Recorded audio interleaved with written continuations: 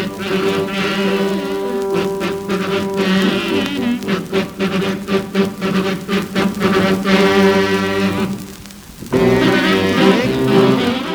everybody, and welcome to John Hennigan's Old Time Radio Show. So glad you could join us. It's going to be really terrific. We got some really wacky, zany old records for you tonight. Boy oh boy. It's going to be a swell time.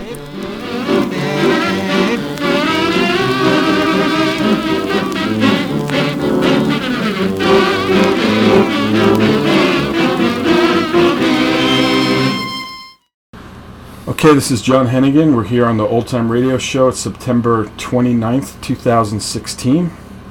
We are here with Don Hill, the great record researcher and collector, and our mutual friend Tony Byers. Hello, everybody. Tony Byers. Hello. Tony Byers, sorry. And so, Don, you were just telling us...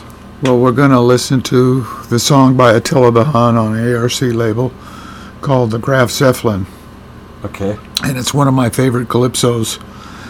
Attila was not known as a great singer, but a great composer of these songs that were sung in arenas called calypso tents, which John Cowley of England has just determined were started in the mid-1950s. They weren't really started in the mid-1950s, but they were separated from carnival bands in the 1950s. 1920s, I'm trying to say here. I don't know why I said the 50s. But This is one of the songs that was recorded in New York in probably his first trip with the Roaring Lion to New York. I never met Attila. He died before I got to Trinidad, but I did meet Lion and got to know him very well. And he called me quite frequently, and I called him frequently too, back in Trinidad from upstate New York. At any rate, Attila is singing one of his more famous songs about the German Zeppelin blimp, the Graf Zeppelin, which took a South American trip in... you have it. No, I have it here. In 1930. And I have a first day of issue. The idea of the Zeppelin was to advertise this as a form of luxury travel, but also in terms of having first day of issue mail. So they carried a lot of mail, and I have a first day of issue mail envelope from the Zeppelin, which has all kinds of postmarks on it. But it's incredible. It's from the Zeppelin's trip to South America and the Caribbean, all the way down to Rio, and they went by Trinidad. And this song we're going to hear is Attila's version of the time the Graf Zeppelin went by Trinidad on its way to Lakehurst, or from Lakehurst. I'm not quite sure which direction it was going at the time. So he would have been looking up and saw that and he saw inspired him to that's write right, the song, to write the song, exactly. And this was recorded... it was recorded in New York in, I believe, 1934. These guys were called the West Indian Rhythm Boys, I think, on Rudy Valley's Fleischmann's Hour radio broadcast, which was one of the biggest radio broadcasts in the United States in the early 30s, and they were on Rudy Valley's show. I think during that first trip, and they were also on other radio broadcasts. They broadcast back to Trinidad at one point in the 30s, and they were heard spottily in a few places in Trinidad. And this is what generated the first calypso boom in the United States in the 1930s. Ray Funk from Alaska and Michael Eldridge are writing about that. And so this is Attila and Lion recorded for ARC. They also recorded for Decca Decca had a long line of calypsos that many people have and are familiar with. The harder to come by records are the ARCs, which would be Perfect, Romeo, and other labels. Melotone, Yeah. Brunswick, eventually was part of ARC. And this is one of those. My particular copy is a Perfect. And it's in very good condition. It's Yeah, it the looks Graf very Zeppelin. shiny from here. Yeah. So do you want to hear the record now? Yeah, let's give it a spin.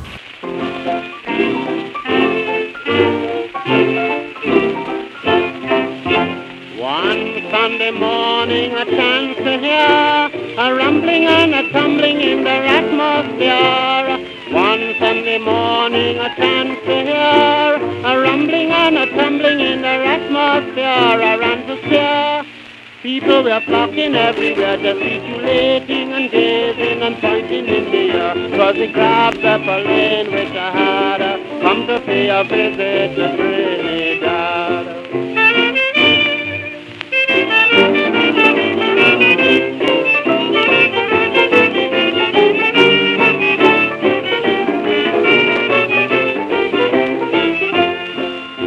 I gazed at the Zeppelin contemplatively and marveled at man's ingenuity. The whirring of the engines were all I heard as it floated in the air like some giant bird. And in between, as the mighty airship leaned, the pilot and the sailors and the passengers were seen. They were waving little flags which they had heralding their visit to Trinidad.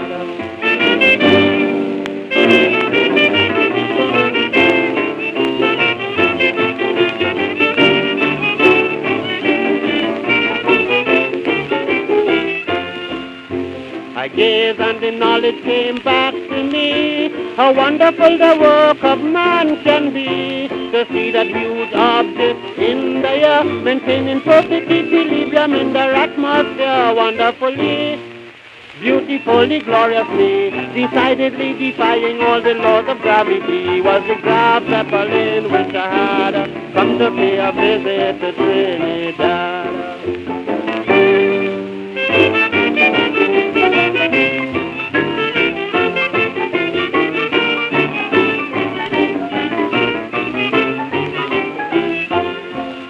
As I gazed at the Zeppelin, something touched me hand.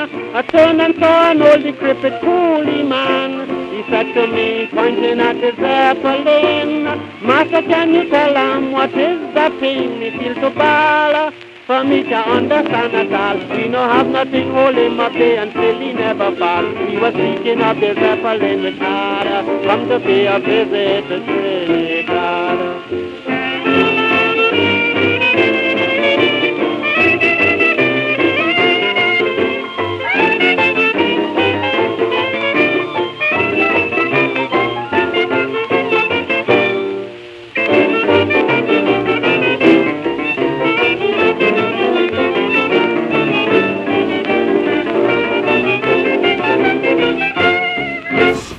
That was really great. I have to say, I don't know this music that well, but just hearing that record, I mean, it reminds me of, early American dance band music, and Well, they were very much influenced they by were that. influenced by Western dance music. Yeah, I think that has Gerald Clark's orchestra. I'm not 100% sure. Oh, really? That's really great. But Clark had been interviewed by Errol Hill, who was a dramatist from Trinidad.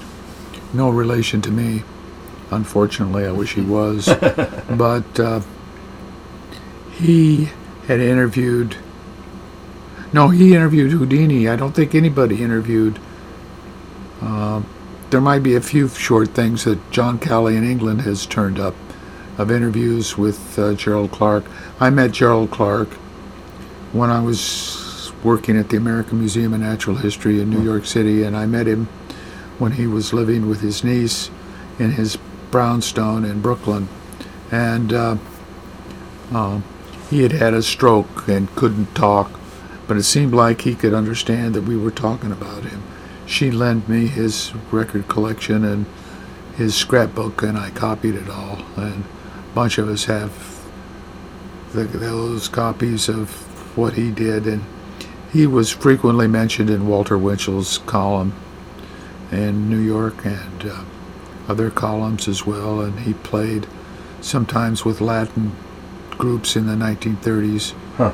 And this was, I saw him in the 1970s, and so it's Clark did most of the accompanying for the singers coming up from Trinidad in the 1930s, or Gregor Felix, who was from Puerto Rico.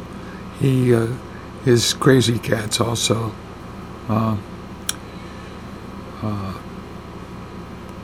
were recorded with these singers. Let's put that back in the other room. So Don, you were telling me that we just met, but as I was setting up, you were telling me you traveled a lot, your family, when you were young. Right. How did you end up in places like Trinidad? How did you first, get into this music? I mean, this music already was quite old by the time you first heard it. But it was there was a big calypso craze in the late 1950s. I've written about it. Ray Funk from Alaska has written about it, and he and other people are writing are writing a book about the calypso craze. Huh. And the big calypso craze of 1957 was spearheaded by Harry Belafonte, who never deemed himself as a calypso singer, more as a general artist. And he was great in a lot of, myself and a lot of kids my age in high school and in college liked Belafonte quite a lot. And I surely did and still do. Huh. And so that's what got me interested in calypso, was the Belafonte recordings. I remember I went over to a friend's house and listened to Belafonte's Matilda album and other albums, Ed Farmer. And it was the guy's name of the house in San Pedro, California. I lived in Southern California at the time. And I went to the library and got records out of the library on LP that were copies of these original 78s. Oh. And I love those. People like Attila and the Roaring Lion and the Growling Tiger and others. So that was how you first heard That's it? how I first heard it. And I went to the library and checked out the LPs and listened to them a lot. Yeah, And bought some of them. And I wanted to go to Trinidad most of my life, and I eventually made it there when I went to, as an anthropology graduate student. I lived in a nearby island, part of Grenada, called Carriacou. I lived there for 2 years, and then I lived in Trinidad for 1 year in the early 70s, 1970s. And that's where I got to rekindle my interest in this kind of music, calypso. It had changed somewhat since then, but it was still great music. I was going to ask you how similar it was to what we just listened to. It was, looking back now, after the soca and hip-hop and reggae revolutions, it's the music of the 50s was fairly similar to the music of the 30s that I listened to.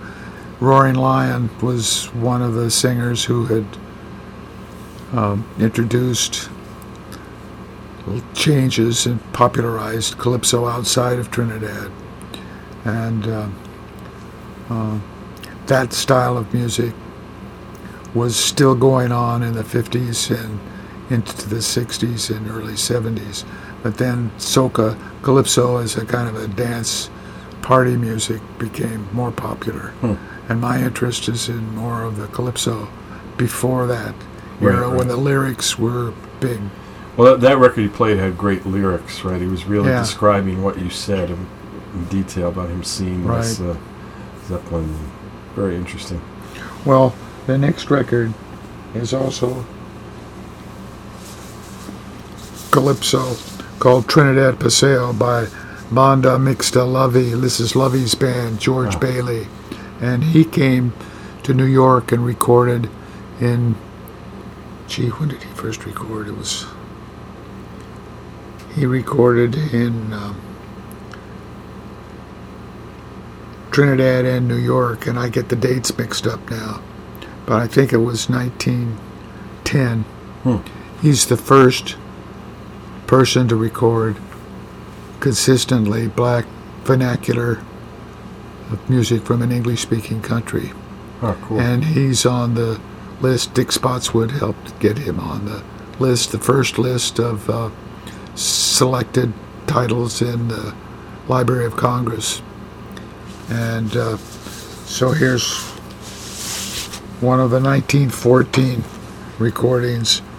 Could you describe, though, we had a conversation No, before about like the whole calypso craze in the U.S. of the 1920s, which is kind of more of the vaudevillian.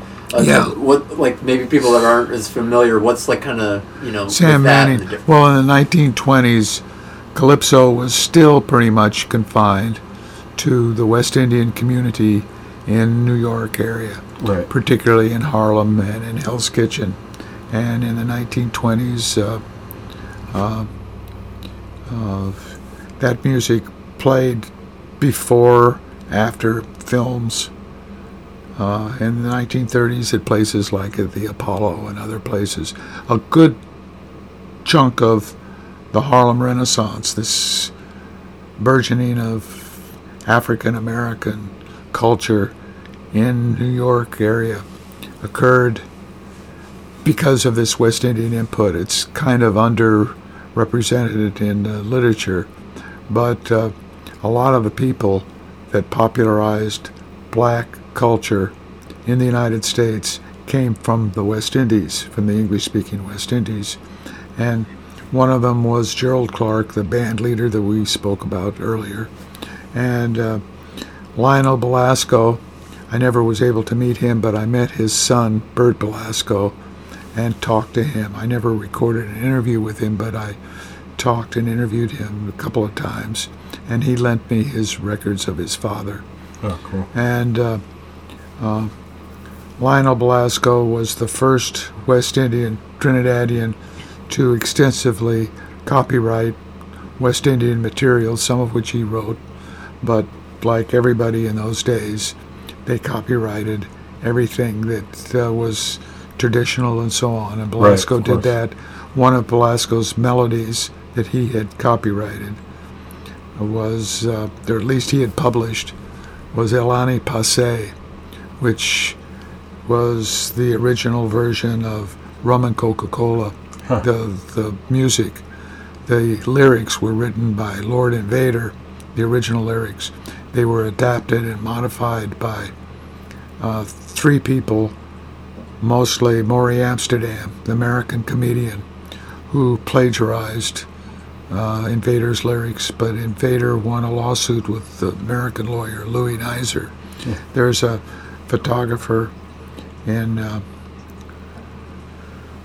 I believe in Massachusetts, who has a website on Rum and Coca-Cola, fantastic website. He's done more research on Rum and Coca-Cola. It was, up to the time, it was the most famous musical plagiarism case in the history of American recorded music. The Rum and Coca-Cola case, coming right during World War II. The song was banned from the radio, and it was banned up until 57, maybe even after 57. And because the original lyrics are drinking rum and Coca-Cola, going down to Point Cumana, mother and daughter working for the Yankee dollar, the Yankee dollar bill. And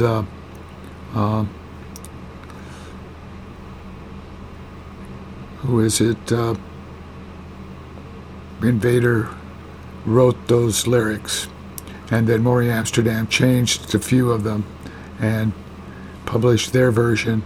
In the lawsuit, apparently the way it went, I believe, is the past royalties presumably went to Invader, but the published rights to the song continued to go with Maury Amsterdam and his Confederates. So when you hear that song or something, people still say it was written by Maury Amsterdam because they won. That's part of the lawsuit, but most of the money was already made, and when it was popularized by the Andrews Sisters and so forth. And so that was really big. But getting back to Lovey's band, here's a recording of Lovey's band from Trinidad on a Victor. It's called a Paseo, which is a name given to Venezuela-influenced music from Trinidad.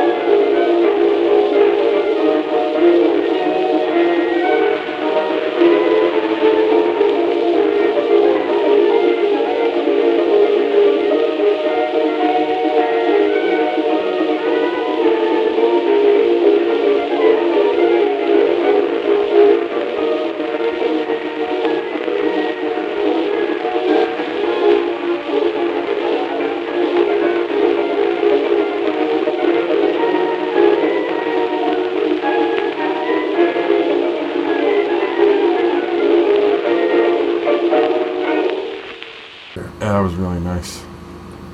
This is my most valuable record. Really? Money-wise, yeah. Is that like the only known copy? It's one of 2 known copies. Wow.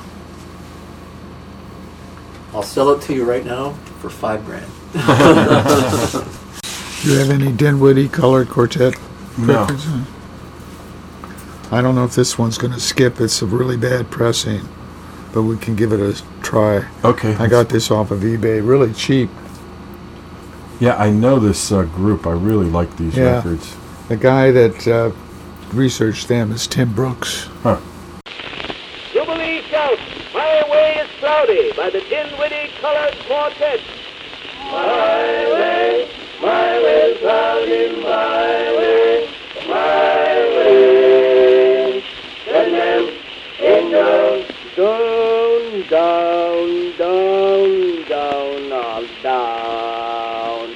My way is cloudy, my way. Send them angels down. The parson in the Cimmerline tree. I said to myself, now let me see. I'll reach right up home, and I couldn't pull them to stay my after. My way, cloudy, my way.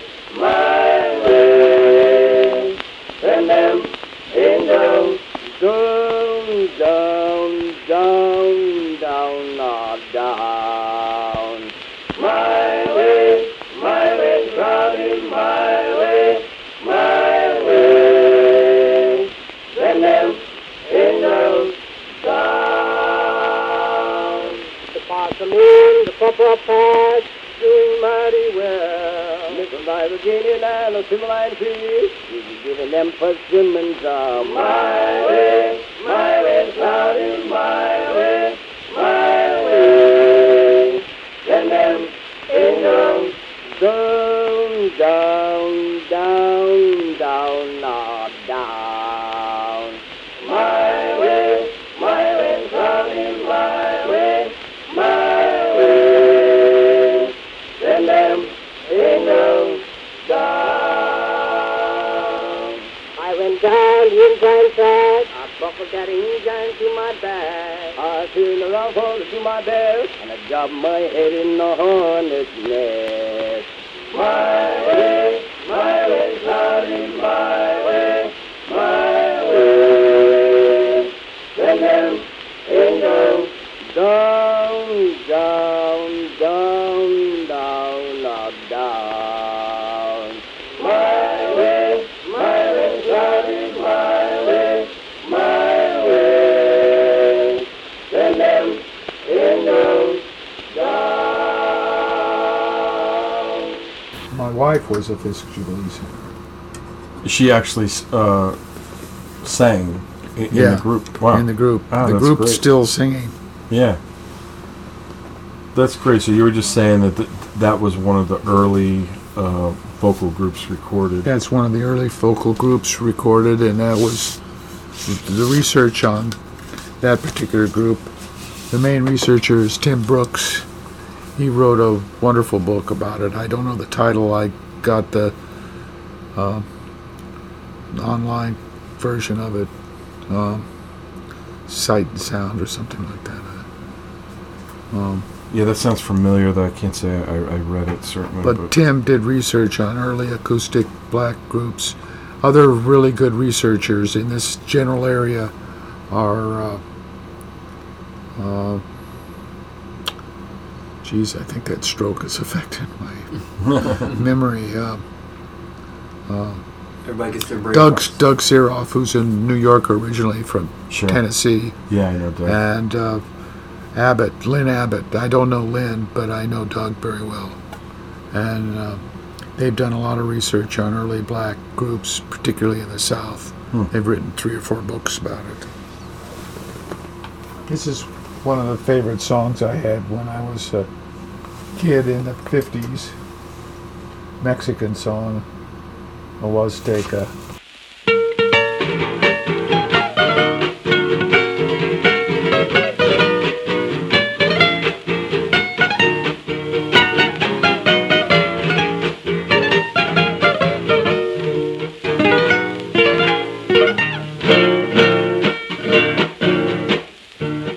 Al preso número 9 ya lo van a confesar.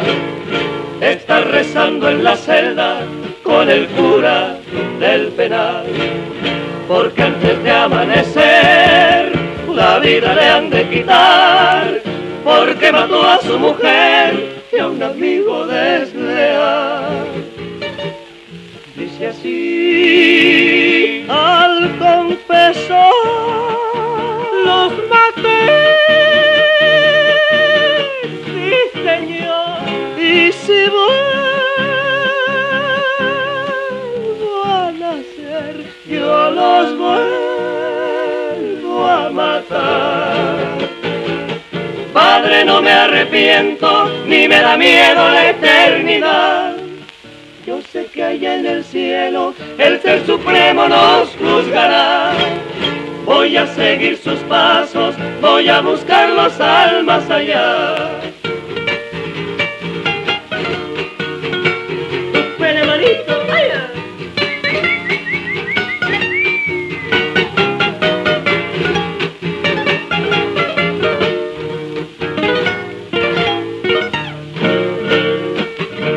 El preso número 9 era un hombre muy cabal. Iba la noche del duelo muy contento a su jacal. Pero al mirar a su amor en brazos de su rival, ardía en su pecho el rencor y no se pudo aguantar. Al sonar el clarín se formó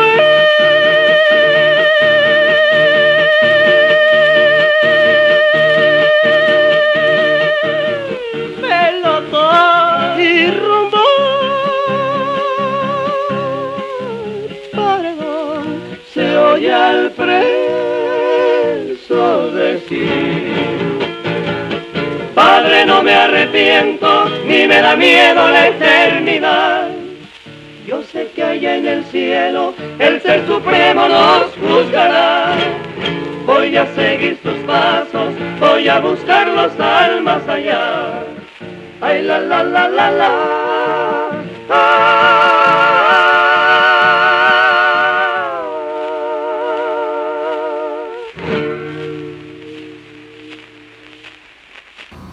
That was nice. Not only great band, but great vocal on there, right? Yeah. That's Los Quilotes Mexicanos with guitar. And what region of Mexico is that from? That's from the Gulf Coast. Huh. Son Huasteco.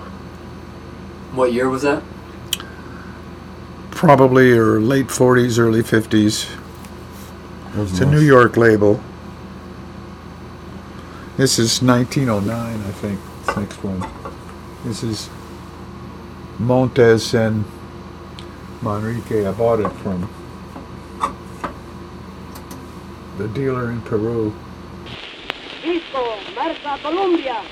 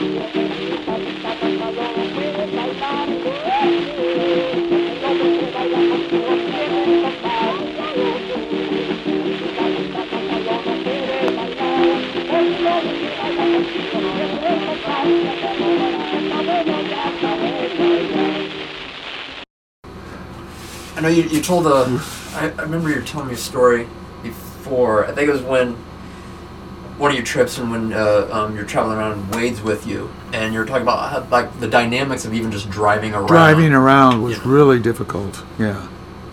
I'd like to hear about that. Don Kent told me a lot of stories about that as well. Oh, yeah, he's been back in bad old days. Well, his stories were more just that he was looking for old records, a white guy in rural black areas, and how the sheriffs would start following him because they thought, he was probably trying to register people to vote. Yeah. And then he said that's the same thing they thought about us. Yeah, and he said a lot of people you'd hear stories about people disappearing, who were doing that. Yeah. So he was very nervous. Yeah. So and he's not a Southerner.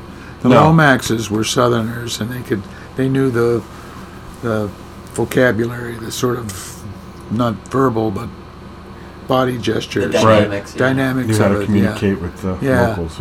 Yeah. Even though John wasn't that radical, but Alan was very radical. Yeah. He was a communist, in fact.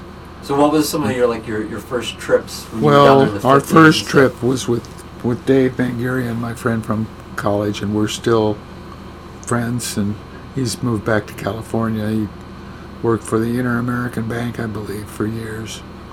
Married some nice lady from South America. And Dave and I travel around. He's a year older than me. He was the leader of our two-person group. Sometimes we'd go with other people other than each other, but I traveled around down Highway 66 from California to all over the South, through Chicago to New York, all around. And I went to Fisk University in Nashville, which, as it still is, was overwhelmingly a black school. They had one white student when I was there, other than those of us that came from largely white schools outside the South. And we were called exchange students, like we were going into another world, which in a way it was. It was in the segregation era, in the Jim Crow, toward the end of the Jim Crow era. And so I recorded a fair amount in Nashville. We later recorded in Memphis. We recorded in Chicago. One or both of us in each of these places. Recorded in Clarksdale, Mississippi, in New Orleans. Recorded the New Orleans clarinetist George Lewis in New Orleans. An interview with him. And I don't think, we recorded Wade Walton in Clarksdale, Mississippi, but we recorded him in New York too, because we brought him to New York for Larry Cohn and Kenny Goldstein. And we recorded at Rudy Van Gelder, who just died recently, his record studio in New Jersey, Right. which was new then. It's where he recorded a lot of the jazz and blues greats there. And we recorded what was supposed to be 2 albums for Prestige Bluesville, but they only issued one, of Wade Walton. And that was the trip we took. We were kicked out of Mississippi at that time for staying at his house and going to his church. They arrested us coming out of church. And Incredible. yeah, and I had a picture of Blanche in my wallet, but I was smart enough. This is your wife? My wife, Right. then my girlfriend. Right. And we've been married over 50 years now. And so I tore up her picture and ate it. Oh my So they God. wouldn't see it, because Incredible. if they saw it, I'd probably be in a river somewhere down there. And they wanted us to leave Wade Walton along the roadside when they probably would have offed him. And I talked about that in class off and on over the years. And what year was this? This was 48? 1960. This is 1960. Yeah, Absolutely incredible. yeah. And when you think of And how... we could go back to that very quickly. In fact, Yeah. it's not going back for some of the communities, as you can tell by all the stuff. No, a on lot the of news. people's Yeah, mentalities have not changed. Changed, It's yeah. never been more evident Maybe than half the with this country. election that we're that's right. looking at right now. And right. like you said, it's not necessarily going back. It's just not hiding what's happening as much. Which Peeking is out of the the corners. saddest now. part of Yeah. the entire thing. So, the 3 of us, Dave and Wade and myself, rode in my Volkswagen Beetle from Memphis to New York. And we couldn't stop anywhere along the line except one family was friends of Dave's who happened to be Jewish, and they let us in. The lady let us into her house in through the front door, which was like unheard of at the time. And that was in Middle Tennessee somewhere. And then we went to New York and recorded the Bluesville album with Wade. And Wade is on Jim O'Neill's Mississippi Blues Trail now. He's a There's barber, nice big right? plaque. Wade was a barber, yeah, in Mississippi. And a good friend of Ike Turner, played with Ike Turner in his youth, and was influenced by Tony Holland, who I don't have that. I don't know if you have that CD put out by, was it Origin Records, or what is that record label that Johnny Parr started in Austria? Origins, right? Like Jazz Origins, Jazz Origin. No, What is it's the Document. I'm sorry, Document. Yeah, I'm sorry. Document label, and he sold out his remainders because he's going just on digital files now. Right. And so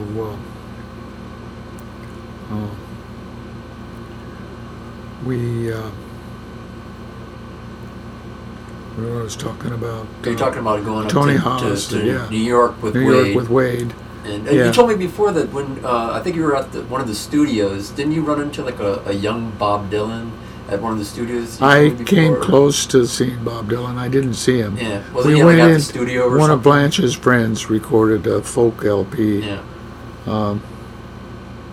And she recorded with a group. Her name is Angie Butler. Yeah. And she's still an actress in New York City, but she's from the South originally. Yeah. And she was a friend from Fisk. And she was in this trio. And she recorded an album in the Columbia, I think for John Hammond, I'm not sure. Yeah. But the group, Bob Gilliam, one of the group, became an actor and Yeah. had a series on TV for a while.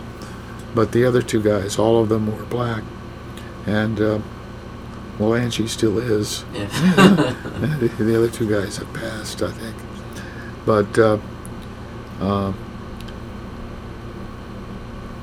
it was in the same studio where Dylan recorded. And Angie said, "Oh, Bobby Dylan was here just last week. You just missed him. He recorded." And that was his first album, I think.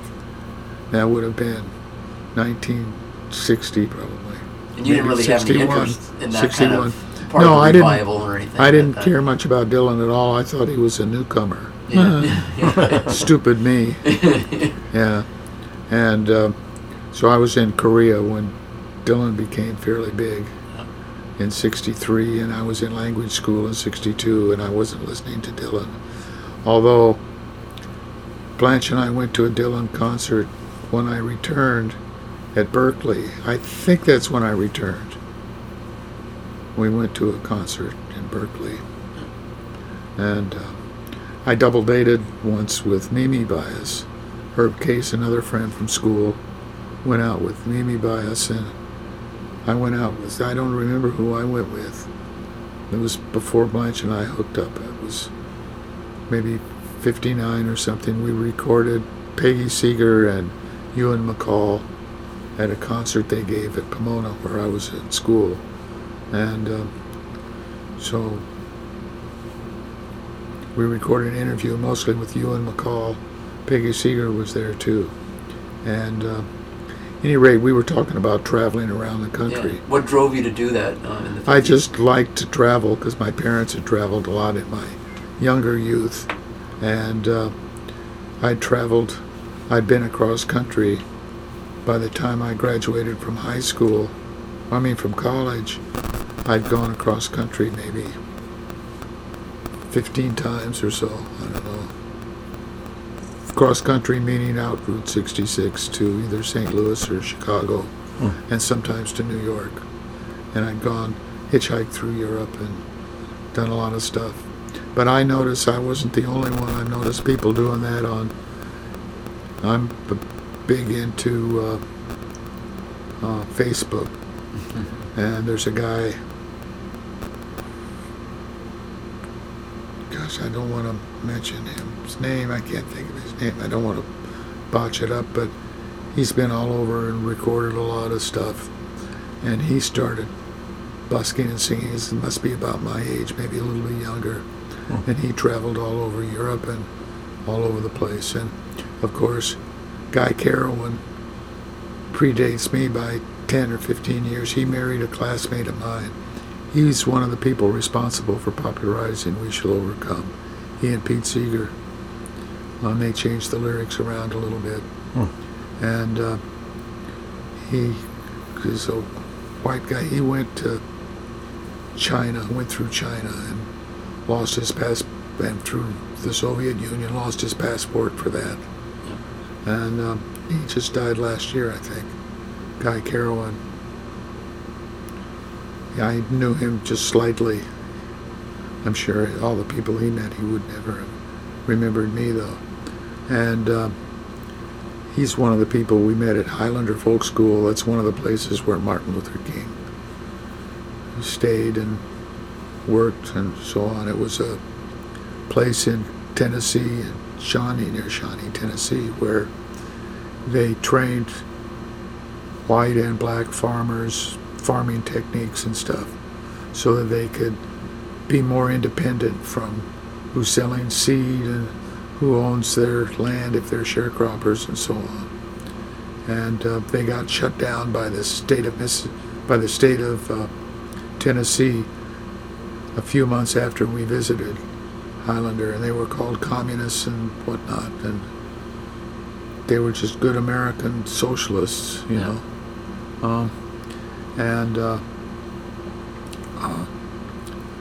There's a postcard I gave to the University of California, Santa Barbara, that has a picture of Martin Luther King. It says, Martin Luther King at a communist work camp. It was taken at Highlander Folk School in some seminar that he had there.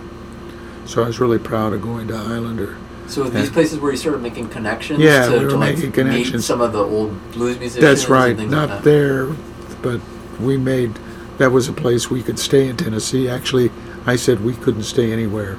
That's one place we did stay. Yeah. Wade and Dave and I stayed there for several nights while Wade practiced his songs for his blues label, LP. And at any rate, we traveled around. And while I was at Fisk, I recorded street musicians, James Campbell and a guy, he won an Emmy against, I think, both Joan Baez and Bob Dylan. And he wasn't all that great. He was a street musician. I made 2 session recordings with him. I may have been the first guy to record him. C.C. Clark was his name. And he later, he won that, what is it you win? It's a Grammy. Yeah, Grammy. Yeah. I said him. So that's, James Campbell is one of my... James Campbell's great. One of my favorite and he bands played, of all time. Well, I got nice interviews with him, and I have maybe, including his street band, I maybe have 2 hours of music or more of him. Really? Wow. Incredible. And he loved playing at picnics. He especially liked playing for white picnics, which is a whole scene that the blues collectors, have not gotten into as much as they could. I think picnics. Oh, yeah. Yeah. What's his name? Played a lot of picnics. John Hurt. Yeah. Huh. Yeah. And most of these musicians, white and black, played a lot of picnics. Yeah, interesting. And it's a famous picture of the Baxter Brothers sitting like in a park under a tree. Looks like they might be playing in a picnic. Could be. It's actually, they're sitting under a sign that says whites only, so they're... Yeah, and they're not. Very heavy. Yeah, so... but James Campbell said he liked playing the white picnics more than the black ones, mostly for economic reasons. They had more money. Yeah, I'm sure. But he played a lot of country music. I think Chris didn't like to record the country music at that time. I didn't either. I was You're really into the buskers and the street performers. And into the street performances. And in terms of blues, we had this false idea that blues was something completely independent, and it wasn't at all. No, it of course. was just, and that's only come out in recent decades, I think. Yeah. I think now people have more of an understanding that, like, no matter where the musicians were from, that just like today, they played a lot of different music, and they really had to if they were going to play, whatever it was, picnics on the street. It doesn't matter. You had to be able to do all different styles. Yeah. And it was the recording companies that, even though marketing was like a brand new thing, they immediately said, you play this style, you play this style. And that's when American music is still divided into rock. Well, now it's even worse. And and rap. And my grandson loves rap, but the rap he loves is not the rap I remember from the 90s. Well, he's very so young. different. He's early 20s. What, he's 22? Yeah, he's about 24 now, I think. Yeah. Yeah, it's very different now. But he likes the old stars, like the guy out in California who was killed or died. Oh, Tupac. Yeah, he's a big Tupac fan. Yeah. And this stuff is more continuous. Also, rap has a big West Indian influence that a lot of my students were not aware of. The fact that it started in the South Bronx, and among mostly black people of Hispanic and Black American and West Indian descent. It's got a big root in Jamaican dub, I think, music and sound systems from the 50s. That's interesting, yeah. And I just recently got a 78, Sub-Saharan Africa. I think it's South African. I'm not sure when it's from, late 30s, maybe 40s. Hard to tell. It's that yellow label, HMV. You might be aware of it. There's a group called something Hobo Players. And it sounds like, almost like that they would have been almost like the equivalent of a vaudeville act or something. You can tell. Yeah, they had a lot of vaudeville. If they're... Is this a group you think is Zulu, or were they Cape Colored? I think it's Zulu. Because the Cape Coloreds did a lot of vaudeville-like stuff. I'm not sure. But the interesting thing about it is, that they go into a little vocal trio about halfway through each side of the record. But the first half starts out with them obviously telling a story that I can't understand. But it's so rhythmic and so worked out, and it sounds like rap. Immediately when you hear it, you're like, oh, this is like an early version of rap music. One of my folklore, idols, Roger Abrams, wrote a book on rapping and capping, which was where rap comes from, the title, the name. And it's a system. I've recorded a few of these. I'm hiccuping now. That's okay. Alan Lomax recorded some of that stuff, but Roger recorded a lot in Philadelphia. And it's basically obscene rhymes. I've got Will Shade doing the Dirty Dirty Dozens. It was called The Dozens or Rap. The Dozens, sure. And that's the original. That's the original American style. Yeah, exactly. And there's a lot of calypso, which is sort of speech rhymes and I think stuff. everybody has their version of that. Yeah, I'm sure. Yeah. So we're about reaching the end of this show. We can keep going if you're up for it. Sure. I would love to ask you about Will Shade and other people like that you Okay, recorded. we can do some field recordings. But yeah, I feel like maybe we should save it. But do you want to play another record or two to end this one? Put on Alaska. Yeah, this is Small Island. I like this because we lived on a small island. Oh, cool. And in Trinidad, the smaller islands were sort of thought down about. And the classic small island would have been a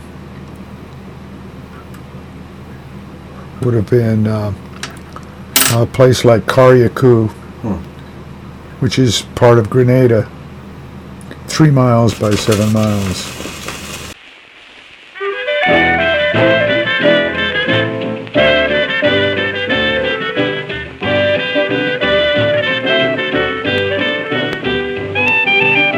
No flower, no rice in the land.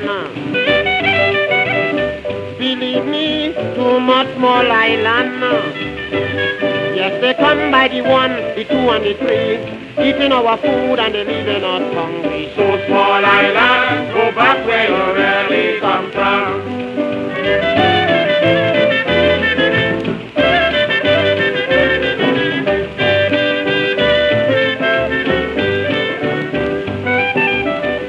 Grenadians is the most of all.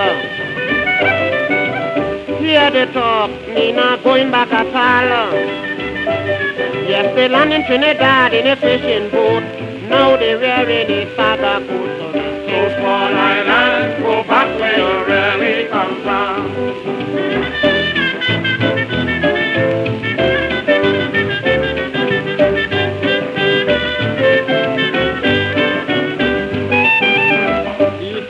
You meet any Vincentian, they will tell you that I'm a Trinidadian. They improve on their speech and they speak incorrectly, and they argue in educationally. So small island, go back where you really come from.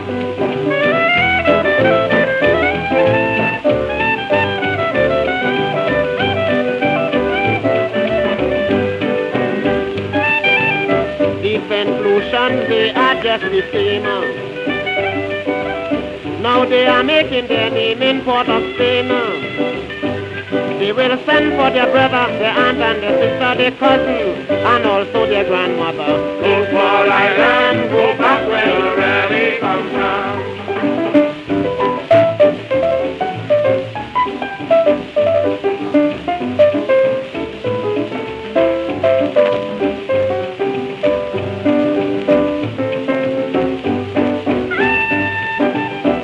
Barbadians, they too bloomin' bad.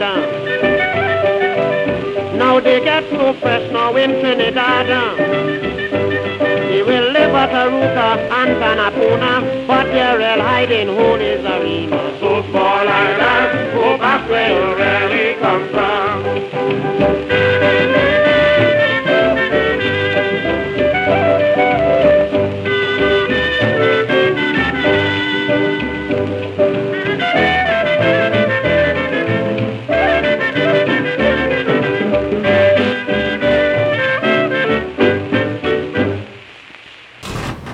This song is interesting because it's talking about these small islanders. And he's at the beginning he says no rice, no peas in the land. It's eaten up by all those small island people. They come by the 1s and the 2s and the 3s, and they leaving us without food, empty. Yeah. Small island. Go back where you really come from. It's kind of the Donald Trump song. Oh God. Yeah. I can't believe that we live in a country that may elect Donald Trump as But president. oh God, no. But I was going to vote for Stein, and I was a Bernie Sanders. yes, I was a strong Bernie Sanders supporter myself. It saddens me of how So close this he came. Calypso seems to be our thing here. So this might have a skip in it. Okay. This is Sam Manny.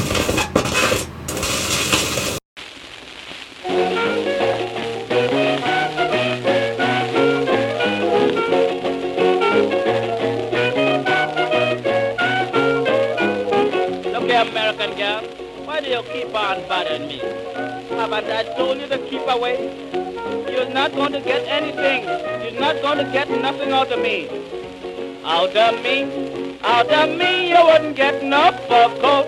Out of me, out of me, out of me, you wouldn't wear no diamond ring. Out of me.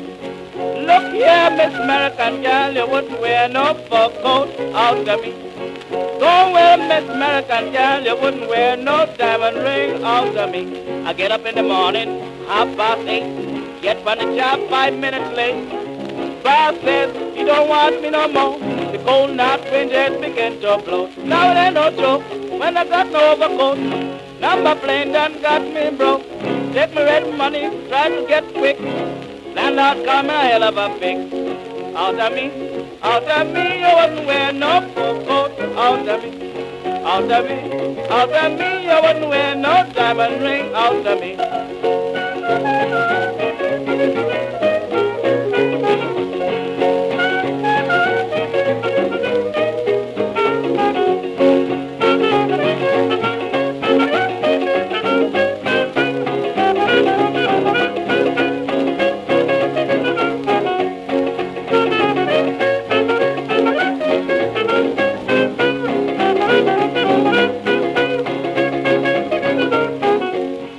of me, out of me, you wouldn't get no wedding. Out of me, out of me, out of me, you wouldn't get no wedding ring. Out of me.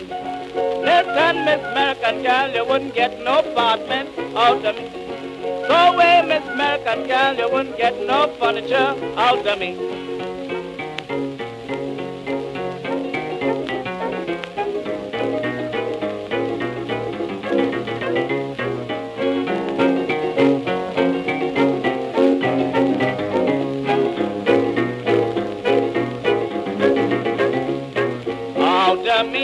Out of me, you wouldn't keep no sweet man. Out of me, out of me, out of me, you never make no slavey. Out of me.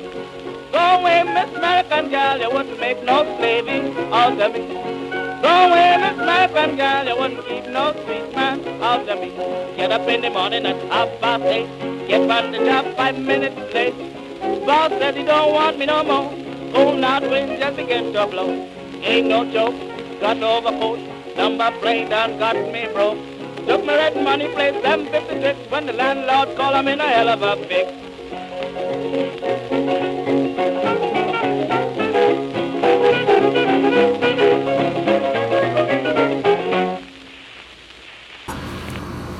Okay, Don. Well, that is going to conclude this episode.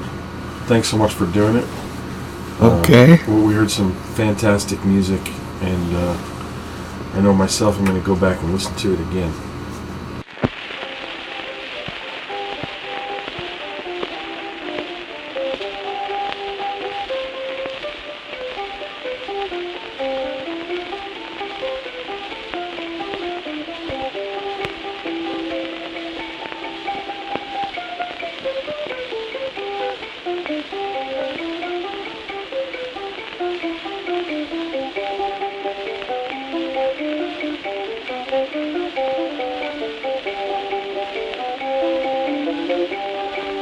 Cuando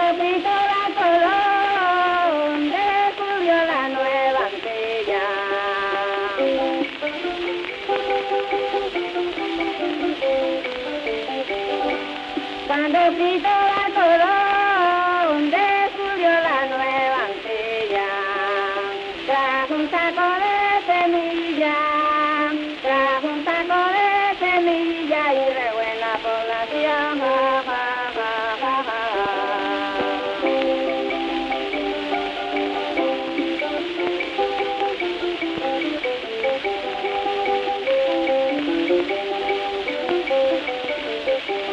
Trajo cochino, ratón, perro, julpía y maja, trajo loro, pavo, real y cotorra del país.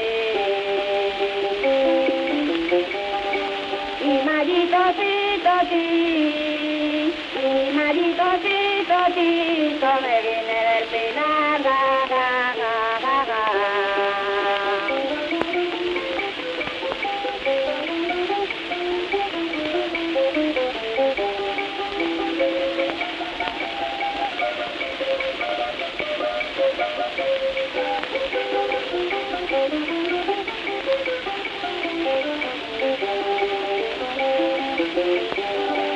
Yo he cantado en Guanaja y en Regla en Guanabacoa, por Garugua, por Bainoa, por el Cano y Uhuacay.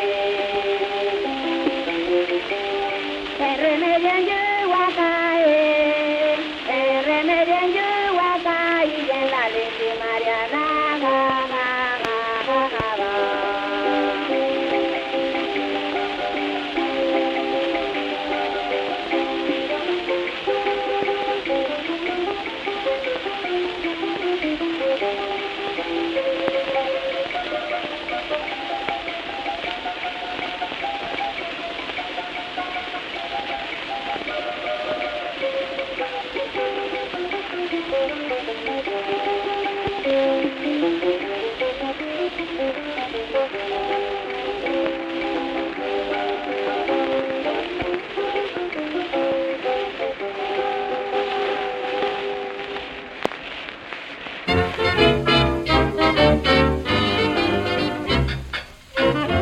And as for the audience, so long for a while. We love That's you. all the songs for a while. We love you. We love you, audience. Thanks for tuning in to John's Old Time Radio Show. Ooh, that was nice. Please join us next time, where John will chastise you, call you stupid, and say fuck off. Thank you and good night. Well, That's great. I'm going to use that in every show. Every show's going to end with that from now on. That's a career she could have had.